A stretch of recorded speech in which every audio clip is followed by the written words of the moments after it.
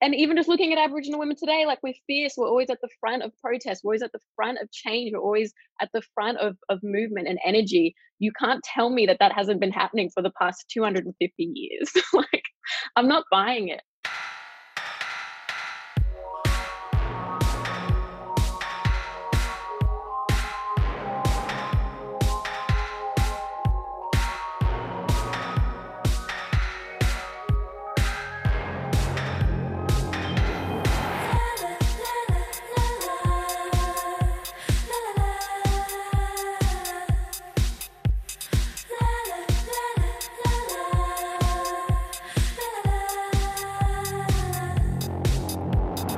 Welcome to Systeria, a podcast about women and non-binary creatives and their experiences creating and consuming arts and culture. I'm your host, Steph, and today's episode is one of those last but definitely not least situations, as it is the final episode for this season, but I am absolutely thrilled to have been joined by not one but three incredible guests to discuss their contributions to the poetry collection Firefront, First Nations Poetry and Power Today. Alison Whittaker is a Gomeroi poet and law scholar. She's also the editor of Firefront. Alison is a research fellow at the Jumbunna Institute, and between 2017 and 2018, she was a Fulbright scholar at Harvard Law School, where she was named the Dean Scholar in Race, Gender and Criminal Law. Alison has released 2 award-winning books, Lemons in the Chicken Wire and Blackwork, and we'll provide links to those in our show notes. Alongside Alison, I was joined by Firefront contributors Meleika Gesa-Fatafehi and Laniyuk. Meleika is a proud Torres Strait Islander and Tongan storyteller that takes many forms. They perform poetry, write criticism, breathe life into worlds. They've written for Overland, The Big Issue, The Saturday Paper, and several publications both at home and internationally. And Laniyuk is a writer and performer of poetry and short memoir. She contributed to the book Colouring the Rainbow, Black, Queer and Trans Perspectives in 2015, and poetry collections such as UQP's 2019 Solid Air and, of course, Firefront. She's currently completing her first collection of work to be published through Magabala Books. These 3 guests were so incredible. It's really a special episode and I hope you enjoy it. We covered practices and protocols of writing as an Indigenous poet, the contradictions and complications of using the English language, and advice on how to maintain positive collaborative relationships. There's also a couple of cute cameos from Meleika's little sister who truly steals the show. I started off by asking the guests to introduce themselves and let us know where they were calling in from. Sure, I'll go. No shame. Yama, I'm Alison Whittaker. I'm a Gomeroi woman. Today I am recording from Gadigal and Wongal country and want to take this chance to acknowledge their elders and ancestors who never ceded sovereignty over this place and who continue to govern our engagement here. Hi everyone. My name is Meleika Gesa-Fatafehi, also known as Viko Mana. I am speaking from Yagara land in Minjin, Namyanjin. I also want to acknowledge this is unceded territory and I am on stolen land. Is there anything else that I needed to say? Oh, who I am? I'm from the Zagareb and Dawareb tribes from May Island in the Torres Strait, also known as Zenithkes. And I'm also from Tonga, from the village Wahefa. My name is Laniyuk. I'm a writer and poet. I'm Latakia Kungarakan and Gurindji, which is Latakia being Darwin area, Kungarakan being my grandmother's country, the neighboring country, and Gurindji out in the desert. I'm calling in from Wellington in Aotearoa, and it's been really interesting being on this stolen land and seeing the similarities and the differences, and now being a settler in some regards and complicit in the colonization of this land, and sort of reflecting on that and my role here and my responsibilities to that. So I thought I'd start with the very basic question of how did this collection come about? It's an incredible book. I loved reading it, as challenging as a lot of it is as a white settler. How did it come about? Alison, did you want to answer? Yeah, of course. So UQP approached me to effectively put together an anthology. They'd approached a couple of mob before, so there was, I understand they'd also approached Ellen Van Niven, who, maybe this is jumping the shark, but they'll be putting together a short story equivalent collection, which I am very, very excited for. So the collection was kind of, UKP approached me for something that purported to be kind of a history of First Nations poetry, and I knew I wasn't the person for that. But something that did interest me was putting together something that demonstrated, I guess, kind of like the precedent from which this renewed interest in First Nations poetry was building, to kind of understand the moment of, I guess, like power that we're having at the moment, and also understanding where it came from so that we can see kind of where it's going to go and what our responsibility to tend to the future fire of First Nations poetry is. So that is how it came together. It's necessarily an incomplete collection, but it does its best to kind of tell a small story about how First Nations poetry is and how it came to be where it is today. And is it 53 poems altogether? 50 something, and 5 essays? And 5 essays. So they're all, the poems are grouped together into 5 little, I guess, mini books to demonstrate the relationships that our poetry has with one another in building kind of a collective Black public response in verse. And then, I invited 5 essayists to come and respond to those poems, kind of to acknowledge that sometimes poetry is accused of just being for poets, and that may be the case outside of Black poetry, but that the poetry is built for the community, has an enduring relevance to our politics, public life, private life, and I wanted to demonstrate kind of that big collective response. And so I think the essays do it really effectively, especially Chelsea Bond's, which was a real highlight for me. Laniyuk, you were nodding along. Do you agree with that? How did you feel when you were approached to have your poem in this collection?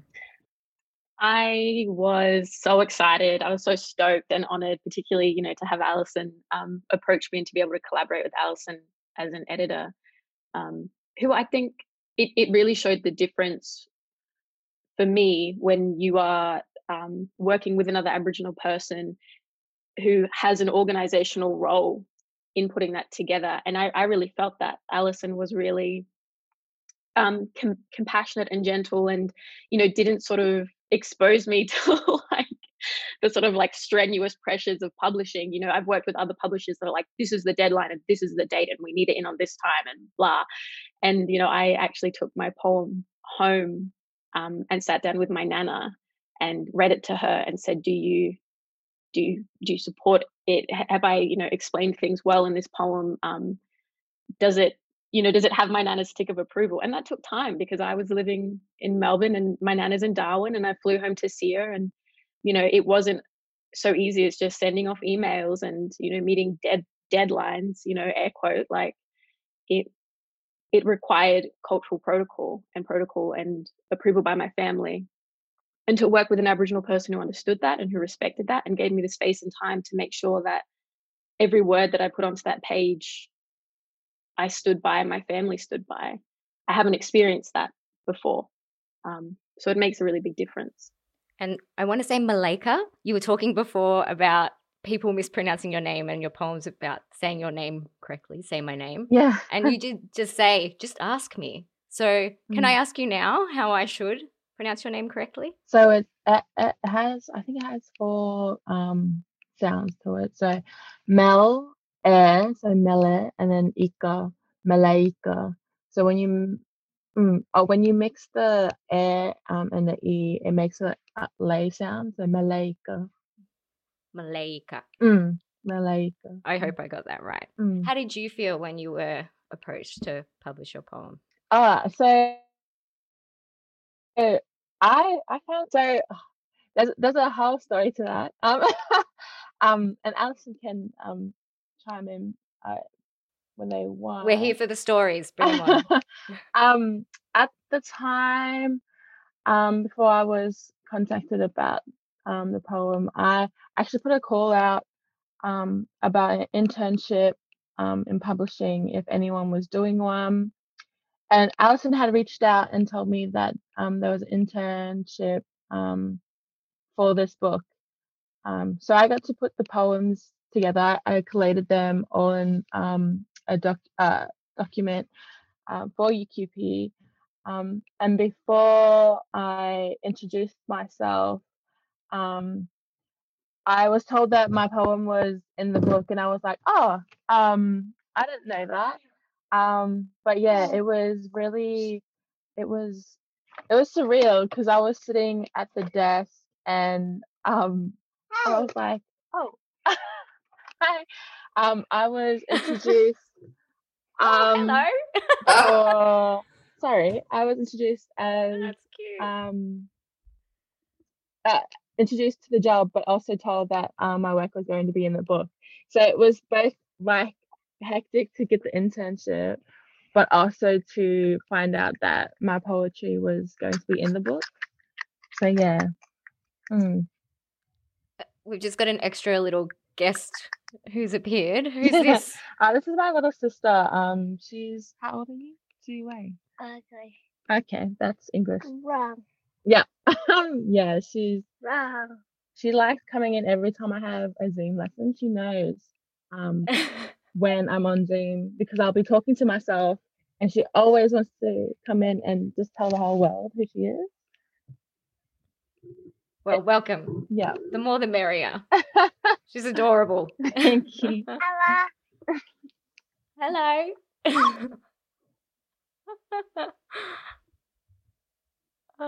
Stealing the show. Hello.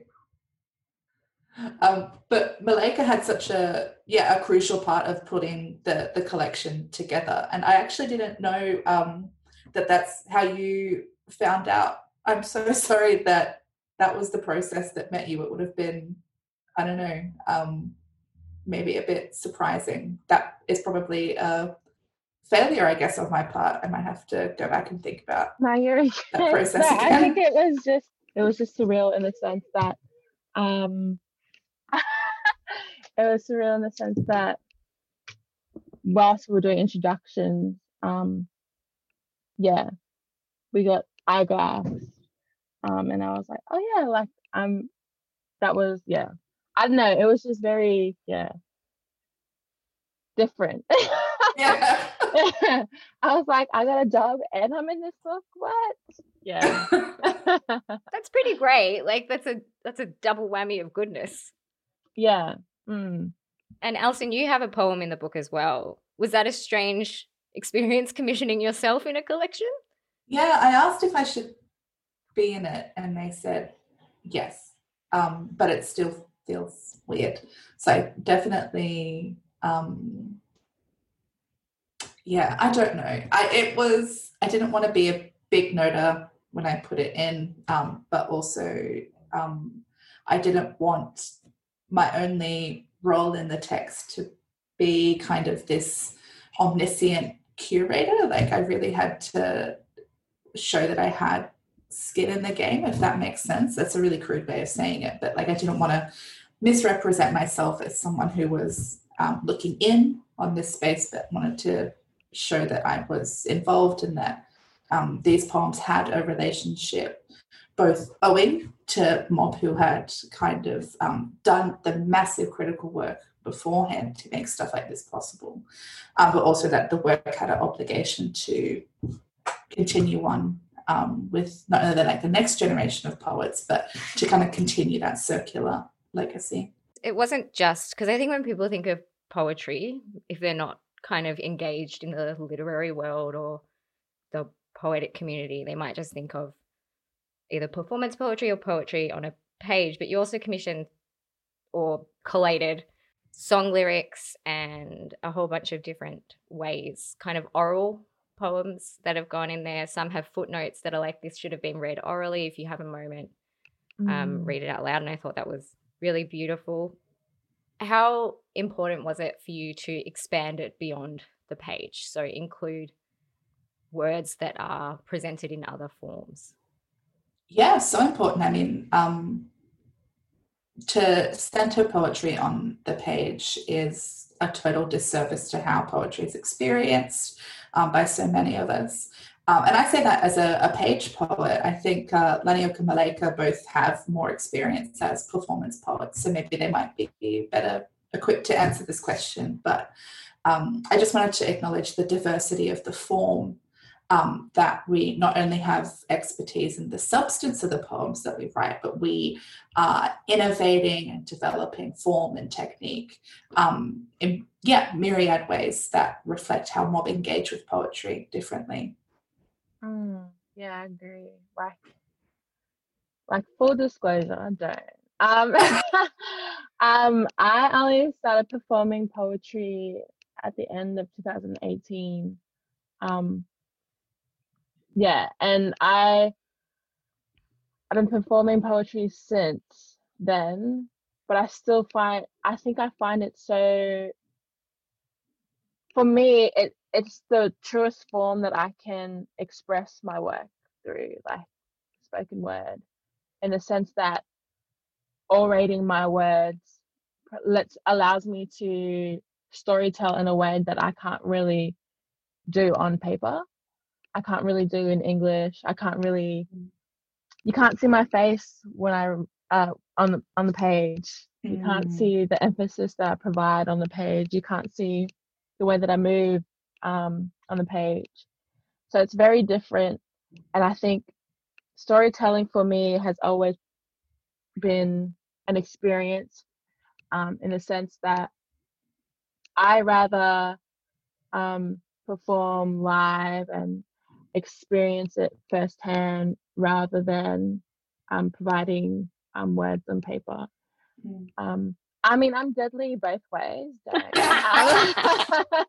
but I really prefer talking, because I don't know, there's this sense of like home when you see another black fella like tell their story to you, tell their home to you, talk about their life to you, rather than trying to work it out yourself on the page. So I think the difference in storytelling is so beautiful, and I take away a little bit of everything, in both, like in different ways from every form. So yeah, I hope that makes sense. But that's how that's why I really love storytelling, because it's just like you can tell me a story anyway and I'll walk away different. If you told me the story, I would have walked away different from you writing the story. So yeah. Lenny, do you agree? What's your experience been like? Yeah, absolutely. I really enjoy performing poetry. I really being able to deliver it with the emotion that I intended for the poem, and I guess that's sort of like the clearest demonstration of my intent, because it's from me directly. And yet at the same time, I feel like there's a level of safety that we can kind of get through that distance of poetry in print, where we don't have to take on the emotional labor or the emotional response of someone. And I mean, that's so prevalent amongst white Australians, to be resistant and violent and insensitive to Aboriginal people and what we experience and our histories. So I think at the same time there is value in having that distance through the page. I've had some real strange things said to me after performing poetry. So I also appreciate the print, but yeah, it's nice as well to have the human to human connection through performance poetry. Absolutely. When I was setting up, I was eavesdropping on Alison and Meleika's conversation, and you were talking about something very similar, about having people come up to you after you perform and kind of dumping their white guilt on you, almost. That's my crude interpretation. That wasn't your words at all, but yeah, because it's just like you'll perform. Because for me, when I perform, I always think about the other Black fellas in the room, because it's just like my poetry is written for them. It's for them in mind. I keep them in mind when I write. So when non-Black people come up to me and they try to dump their emotions on me, in the sense that they want me to resolve them. Like, I can't resolve you from nothing. I'm so sorry, don't. But it's just like there's this expectation of them coming up to you and being like, I'm being honest now, like I'm so sorry that we did this and this and this. And I was like, like these things happen all the time, and it's just like I can't say thank you because I'm not thankful. I can't say I'm grateful because I'm not grateful that that's all you took away from it. I think it's something that non-Black people have to like sit by themselves, because it literally puts the work back on us again to be like, yeah, we forgive you. Yeah, you're deadly. Don't. And it's just like you really have to do the work by yourself, because it's always, because I started performing when I was like my late teens, and it was just like I was a young fella and I had a lot of adults being like, oh wow, like you're gonna change the world, and I was like, maybe nah. But it shouldn't be up to me. Like it should be a collective, like a collective thing, because a lot of people only the way that look, I could go on and on. Please and on. do.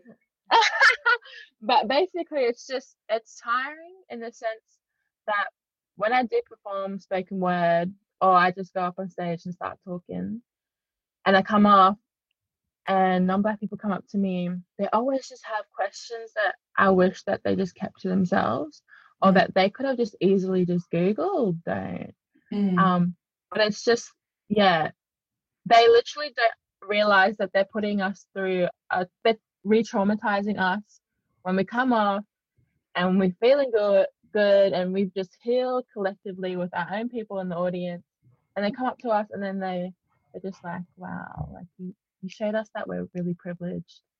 And I'm just like, did it really take you a poem to realize that? Like, come on now, like you've lived how long in this world and the poem taught you that you were privileged? Like there's this, it's just, it's very tiring and you get tired of it. But I stick around because of the fact that I love performing for Black fellas, because every time after I have to put up with the non-Black people and the Black fellas come in, they're just like, wow, I really cried. And I was like, I know, I couldn't look at you. I couldn't come out because I would have been crying too, because it's really a healing moment.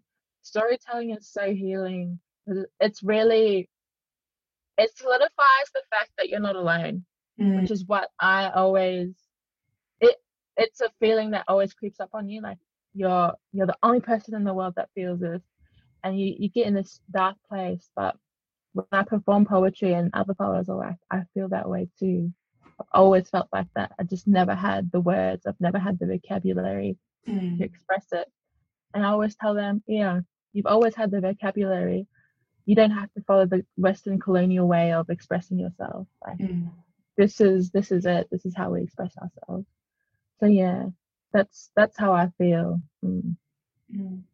There's a number of tensions there that I think run through the entire collection and things that you were saying. One of them was in Ali Cobby Eckermann's essay. She mentions about being around a campfire and sharing stories and then throwing them into the fire, and that was how they existed. And then as a writer and publisher, kind of dealing with the tension of what I just wrote for my community and to perform amongst ourselves and what I should publish.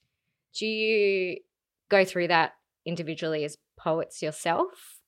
Are there things that you write that you're like, no, this is for us and for me and for our collective healing, or do I want to publish this? Or is it not something that you consider? Because ultimately, if you want to make a profession out of writing or any kind of performance work, you have to do it publicly.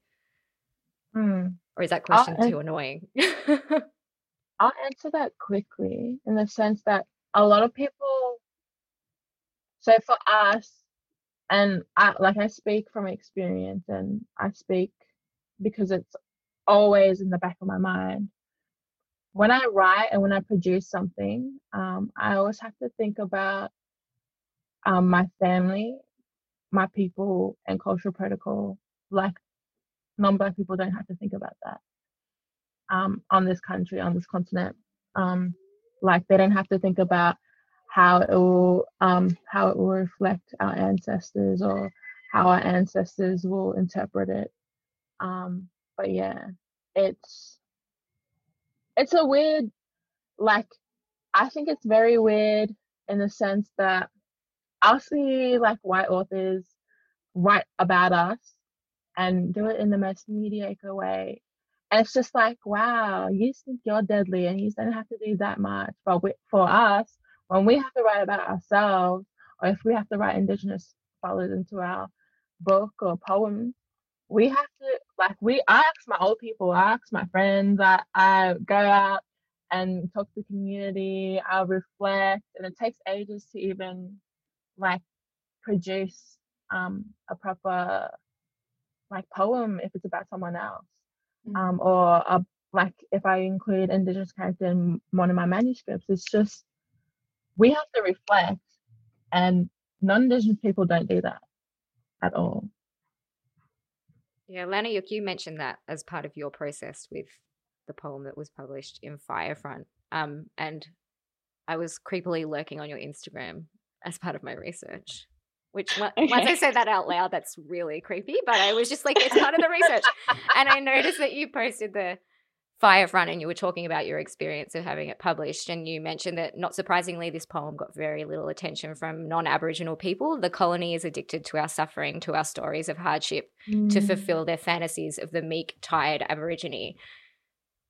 How much does that relate to what was just being said about kind of practice and protocol and your own experience with your poem? Yeah, it's like, yeah, that this poem, it's really only ever been Aboriginal people and Aboriginal women more specifically that have come up to me after a performance and said, that poem that you performed, like, you know, I really connected with that. I really heard that and understood, you know, that poem. And then I have, you know, non-Aboriginal editors and publishers, you know, approaching me for particular work that is just so far from my like list of priorities. They're going for the funny poem, for the lighthearted poem, you know, and not the poems that I want to publish, not the poems that are important to me. And so when Alison approached me specifically and said, hey, you know, that poem that you performed that one time, you know, would love it to be in this collection, it just meant so much for my priorities to be seen for what they were. And, you know, like I said, there is a protocol that comes with being published. Anything that I put forward to go into print, to go out into the world, I show my family first. I get them to read it. I get their feedback. And even just recently, I wrote a poem. And before sending it to be published, I sent it to a cousin who was coincidentally there with my auntie. And they read it and they said, oh, Nakas, like, you've got it mixed up. That's not actually one of our stories, you know, that you're talking about there. You should write about this instead. And so I went back and I edited that poem and I prioritized the story that they wanted to be told, that my family wanted to be told, because my poems and my poetry, that's the purpose for me, is for furthering my family and my country and my people. And it's not about me alone. It's about all of us coming together on that page. And I need to have their permission before I go forward with anything. And I was on a panel once, and there was this white boy that was sort of like, I just think that we need to be careful about the word integrity. There's no such thing as integrity in poetry and writing because you always edit it, so it's never raw and it's never real. And I was just sort of like, that sat really wrong with me, and I couldn't figure out why until I realized that the editing process for me is where I seek my integrity, is where I sit back and say, what am I actually doing here? What is this for? Who is this for? What is this about?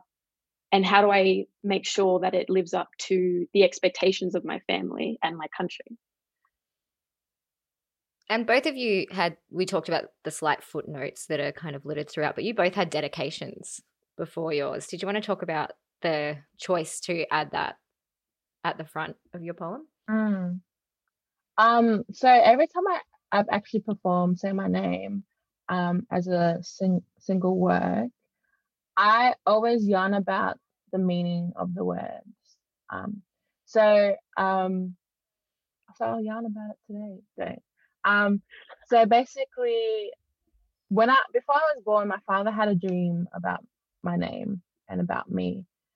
So I was given that name from my father, which coincidentally has meanings on both sides of my family. So my name holds meaning on one side of my family and on the other, which I find beautiful because it's just like it was a Tongan name, but it still has a meaning in both bloodlines. And for me to not tell a proper story about how my name came to be and how one of my great grandmothers was named after had the same name, it didn't feel right not to say anything or mention anything. So I always, it was a privilege to like be like, we have the opportunity to say something. So I dedicated it to my mother, who wanted to give me another name, but my dad was like, no, I had a dream. I had a dream.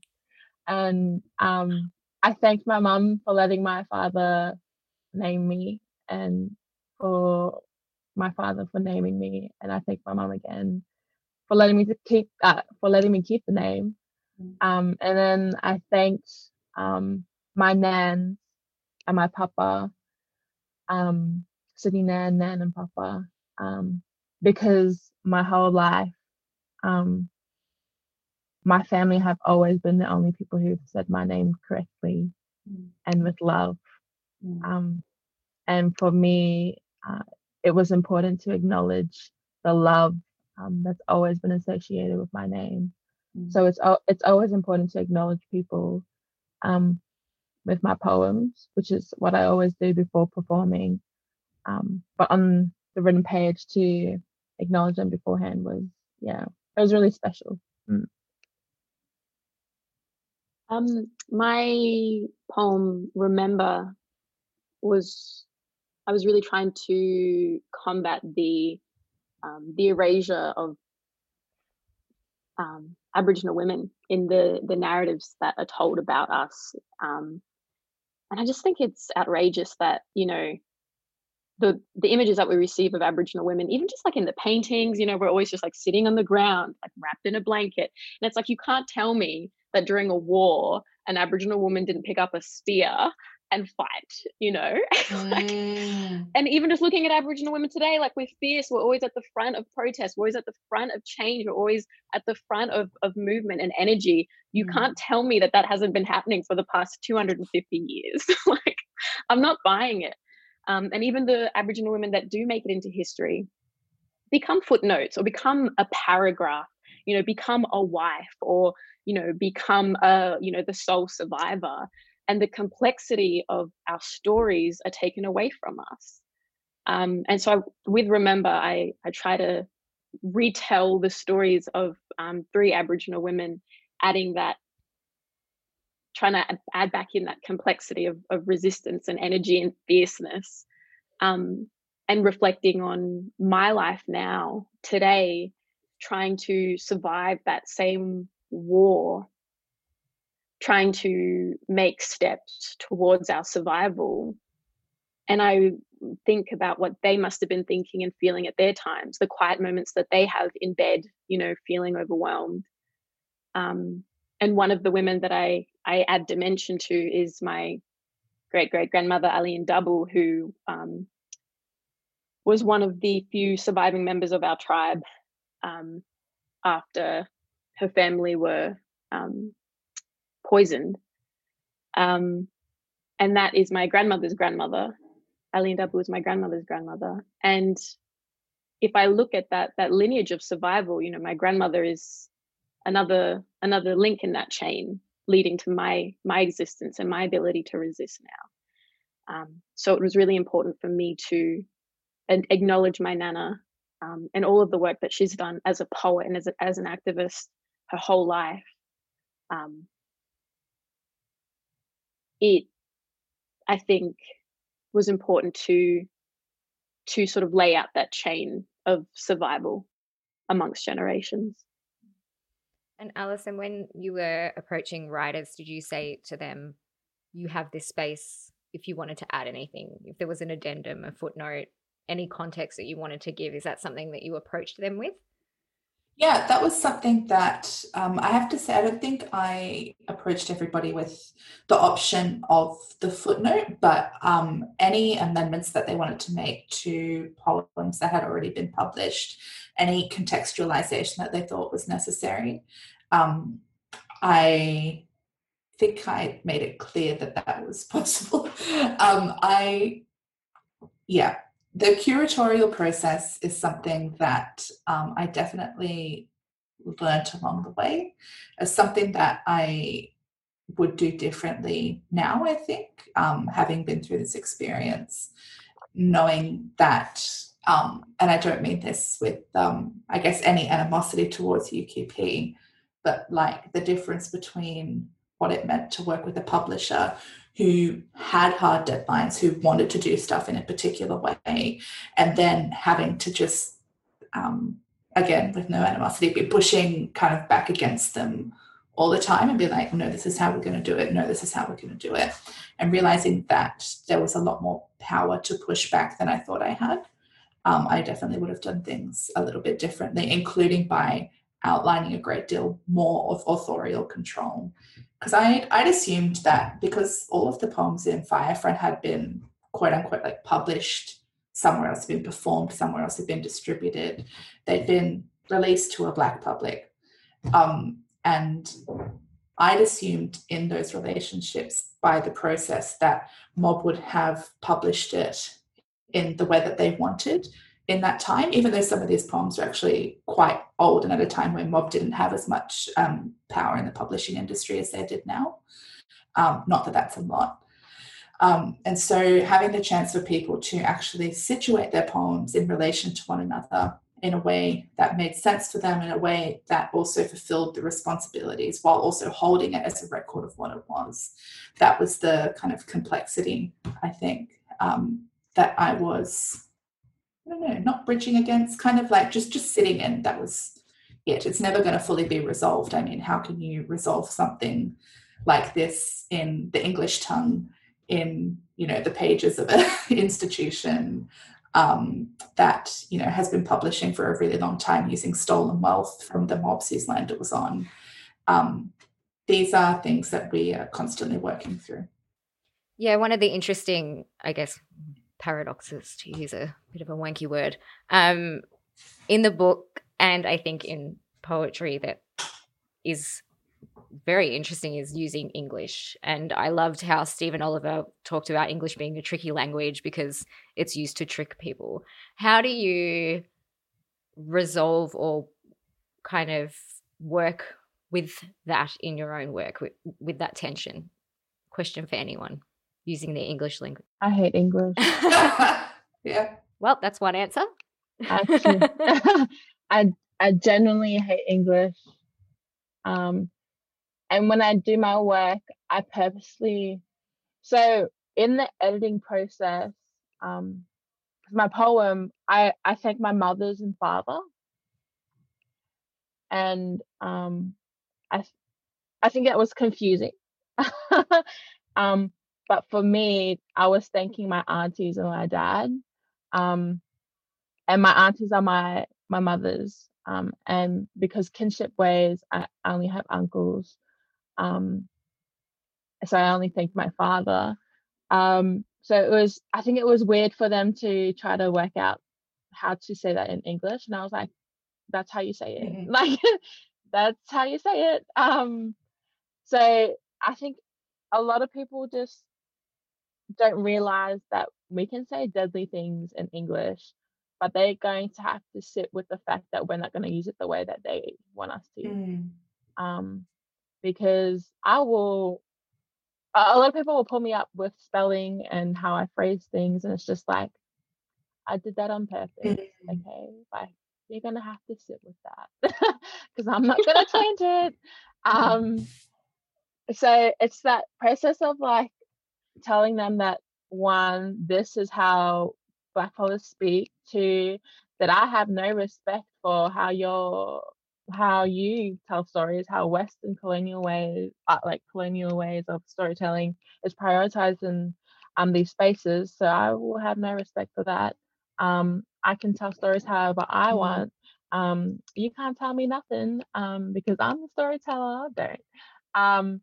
And the whole fact that I will purposely also just, not spell anything right, not use grammar right.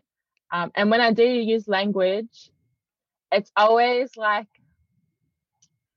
I don't know how to say it, but it's literally like an inside joke between like everyone else who can speak it and everyone who can't speak it has to sit there and gam and laugh like they know what I just said. Like, you don't know, but that's deadly that you think you do. So it's this process of being like, I'm gonna use my language however I want, because again, everything I write is for Blackfellas. So why would I write in a way that has to prioritize, like, even the vocabulary that I use, I make sure that I don't use words that are like, people are like, oh wow, I didn't know the meaning to that, and I'm like, yeah, because I'm not going to use it. I always prioritize how I grew up, how, cause for me as well, like being off topic as well, English isn't my first language. Why would I use a language that I wasn't born with to tell stories that weren't told in that language? Like, why would I do that? But yeah. Yeah, it's a hard thing to navigate because I mean English is my first language, and using English is one of my strongest skills. It's what I make my living off of. It's what I use to further my message. And it's not really where I'd like to be. And I'd like us to. I know that we will continue to take steps moving back towards our languages, and it's something that I try to bring into my writing as much as possible. And there's a lot of mistranslation. Like there are a lot of Aboriginal values, Aboriginal concepts that don't translate into English, and then there's an opportunity to misinterpret. I mean, recently I had a poem in a song that has the opportunity to have like quite an international audience, and I realized that when I talk about country, it could be interpreted in a sort of like nationalistic way, and that it could be sort of like more government. If I'm like, yeah, the spirits of our countries, and that's not what I meant, and I've had to really reflect and think about how I can communicate more clearly what it is that I'm trying to say, and moving beyond the limitations of what English provides us with. And I think really it's about going back to using our languages for those terms. And if you get it, you get it. And if you don't, you don't. Yeah.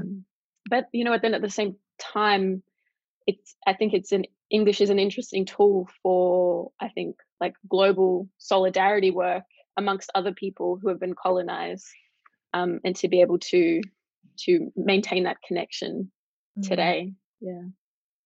I also just want to add quickly that English doesn't, like, adding on to that, English doesn't have ways to express certain feelings as well.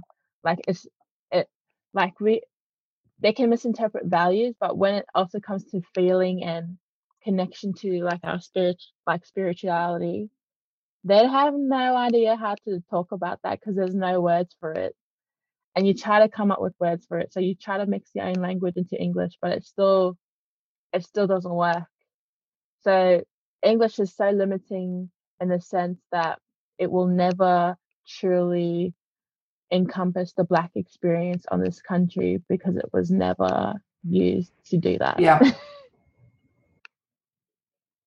And language shapes societal values and ways of thinking and ways of being. So when we have been colonized, the language played such a huge part in that. It shaped what we were able to communicate. Yeah, 100%. And how that then goes on to affect, sort of like group culture. To be able to move back to our languages, it will again reshape us and our values and solidify them in like day-to-day societal systemic changes. Speaking of words, I have to ask the inevitable question that, Alison, I'm sure you've been asked in literally every single interview. The title Firefront became, from what I've read, it was before the most recent bushfire catastrophe. Can you talk a little bit about why you retained that title? You did write about it in your introduction and in the acknowledgement section, but I think it's just an interesting thing for people who might be coming to it fresh. And yeah, so Firefront, the title was actually just a working title to kind of represent the subversive power that First Nations poetry has, but also the fuel base that it comes from. There's a lot of like contemporary white fellas talking about Black poetry that it's like just manifested in the last 5 years, and it's like led by young people, which we know is absolutely bullshit. And so to kind of talk about poetry in this way, and also to acknowledge that we're having a moment where all of the work of our ancestors, but also the literary predecessors who worked really, really hard to give us this fuel, that the moment's kind of finally happening. The fire front was like a thin line, and now the wind has changed a little bit, and now it's kind of equipped in its full power. So that was the governing metaphor, I guess, if you like, behind Firefront. And by the time that the devastating bushfire season that we had last year and early into this year came around, we had the opportunity maybe to change it. But I thought, in addition to being kind of an apt metaphor, as it was outside of this context for First Nations poetry, it also highlights like why we do it, like what's at stake when mob don't control our own affairs, when mob are denied caring for our own country. And so it kind of stayed, and that acknowledgement went in, that the devastating bushfire season kind of demonstrates that poetry is part of this broader political ecology that's pushing for land rights and for control and for the meaningful recognition of sovereignty as a legal reality, but also as a reality that if the settler colony doesn't begin to acknowledge sovereignty, which exists whether or not they say it does, these are the things, the escalating crises that are going to keep happening. I think it's time now for our Arrogant Aunt section, where we answer listener questions with an authority we don't have. It's an exercise in imposter syndrome for all of us. Today's question is from Sarah. Sarah asks, I'm used to working collaboratively with lots of people, so I'm finding it hard to be distanced from my team and collaborators right now. But I also feel overwhelmed by constantly emailing and online meetings to keep in touch and keep things going. Do you have any advice for artists working collaboratively at this point in time to help ease the load and make it fun rather than laborious? So obviously we're on Zoom now and we're recording this a bit differently. This is how a lot of collaborative processes are taking place when we're used to meeting in the same room, or if you're a performance poet performing to a room full of people, which is maybe something we're not able to do so much now. Do you have any advice, anyone, on how to make it more fun than just emailing and just Zooming, or how to really lean into those things and make them fun and easier, I guess? I'm going to No, shaking the head. Nah, that's it.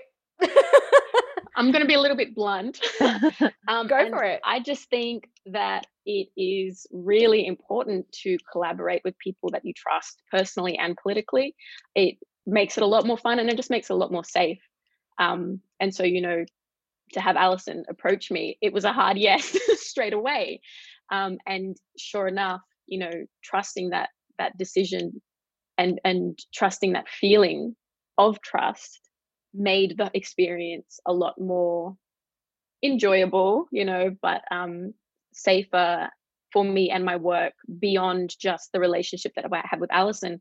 I know that I can trust where the work is going, the collection that it'll be in, and the context that it'll be received in. And I just think it's important for mob to work with mob and for people to work with people that they trust, because there's a lot of snakes out there that really just want to use you and use your work and use your culture and make money off you. So that would be my hot take. Triggered there. I can't even tell you. Yeah, I can't even tell you how much I'm nodding along to that one. Yeah. Any other advice? I just back up what Sis said, 100%, because there are going to be people who will try to use you as the token black for not just their shows, but their panels, like their staff. So be 100% aware of that. And yeah, if you wanna do it, but also make sure that you bring other Black fellas into that space to be like, we're gonna take over this place. Don't. But yeah, like make sure.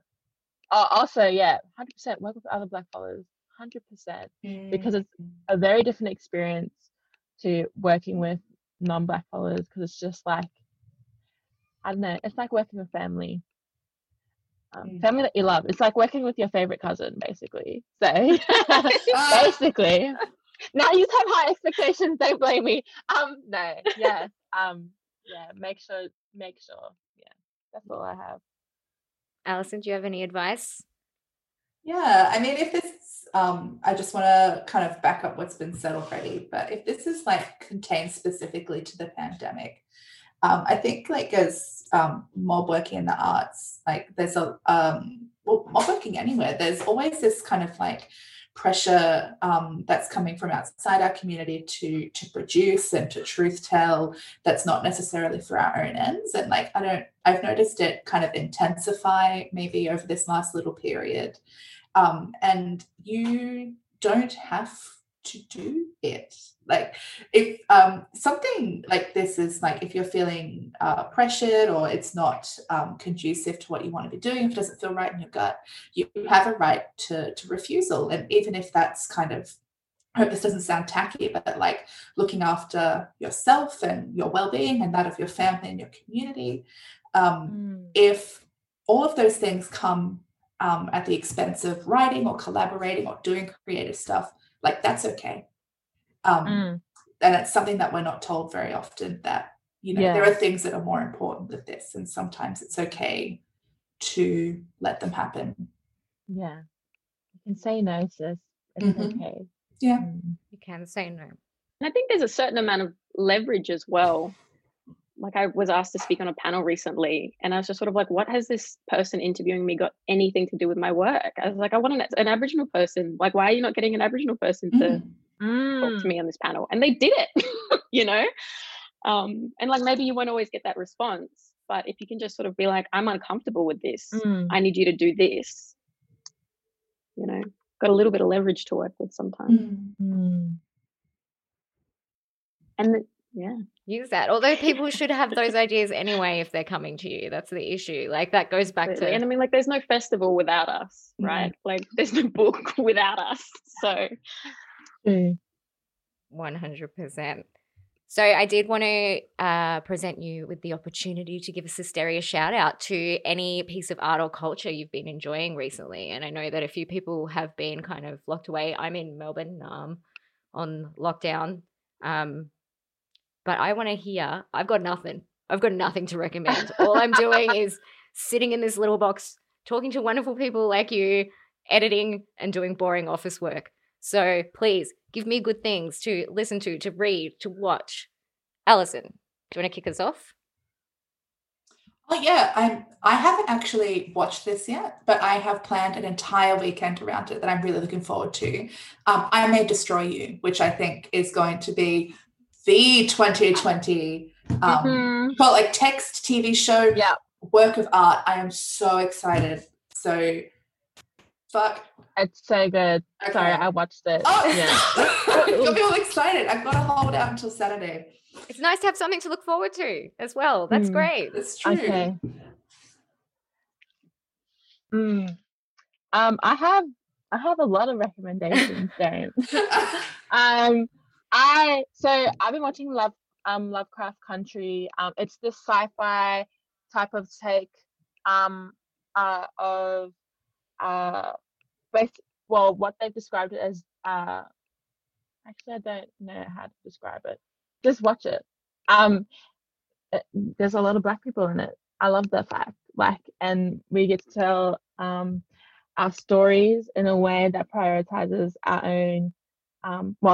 African Americans get to prioritize the way that they tell their stories about their ancestors and ghosts, which I really loved. And the next one that I think, so I have 2 books, actually 3. But so basically, The Deep by River Solomon is about the ancestors of the of slaves of those enslaved who jumped ship and drowned and turned into mermaids. So those are their ancestors, and basically it tells you the life of these mermaids that live under the sea now. So that's by River Solomon. They're really cool. Het by Akweke Amenzi. I'm pretty sure I mispronounced their name. But that book is about a trans girl who's mute and who chases down a monster that came alive from their parents painting. Her mum, Bitta, her name is, painting, so she chases that monster down. And it's like set in this world that prioritizes abolition, like they've abolished prisons, and it's so beautiful. I like you don't want to finish it because I still want to live in that world. And Clap When You Land is a story told in verse by Elizabeth Acevedo. And it's about these 2 girls who had lost their father in a plane crash, and then mysteriously find out that they're sisters, and both the father who had passed away had 2 different families in 2 different countries. So yeah, very interesting. All sound great. You're giving me some things to do. Thank you. You're welcome. Laniyuk, what was yours? What's your shout out? I have 2. Firstly, my nana, Kathy Mills, is actually publishing her first collection of poetry. Yeah, Mukananganak, which will be published through Bachelor Institute, and she'll be launching it at the Northern Territory Writers Festival. Amazing. In October, which I'm just so excited and so proud. And so I'm really excited to get my hands on a copy. And Nana's been writing poetry for literal decades, has been writing about our history and our, been sharing culture, and just been so incredible. She's so strong. So I'm really excited. So everyone should go out and buy a copy. And what was your Nana's name again? Kathy Mills. Great. Yeah. And then the second one is a little bit of a shameless plug, but I've collaborated with a very, very good friend of mine, and we're releasing a song together, which will be on Spotify September 17th. And it's sort of in the current, I guess, like political reflection of policing and state-sanctioned violence, reflecting on the connection between what's happening in the Philippines with their current ruler Duterte, and I guess, looking for connection and solidarity with Aboriginal people, and recognizing the relationship and the connection between what all oppressed people are going through globally. It's all related. And so that'll be out on Spotify. Her name's Lucy Varno. The song's called Silence Is. September 17th. Excited. Yeah. How exciting. I actually did have one shout out, and that's it, everyone. Based on this conversation, I'm sure you're already clicking on to order it now, but go buy Firefront. It's excellent. As this conversation proved, listen to these amazing voices. Go read some. Thank you very much for joining me today. This has been so wonderful. I feel so enlightened. She's back. Do you want to listen? Guest star. Who knows? Oh, whispering to you. Yeah, you want tips? Don't we all? Me too. Why did you have to whisper that, though? It was like a secret. You get your chips. You want to go get your chips? Adorable. All right. Thank you so much, everyone. Thank you. Bye. Yeah. Thank you. Thank you. Bye.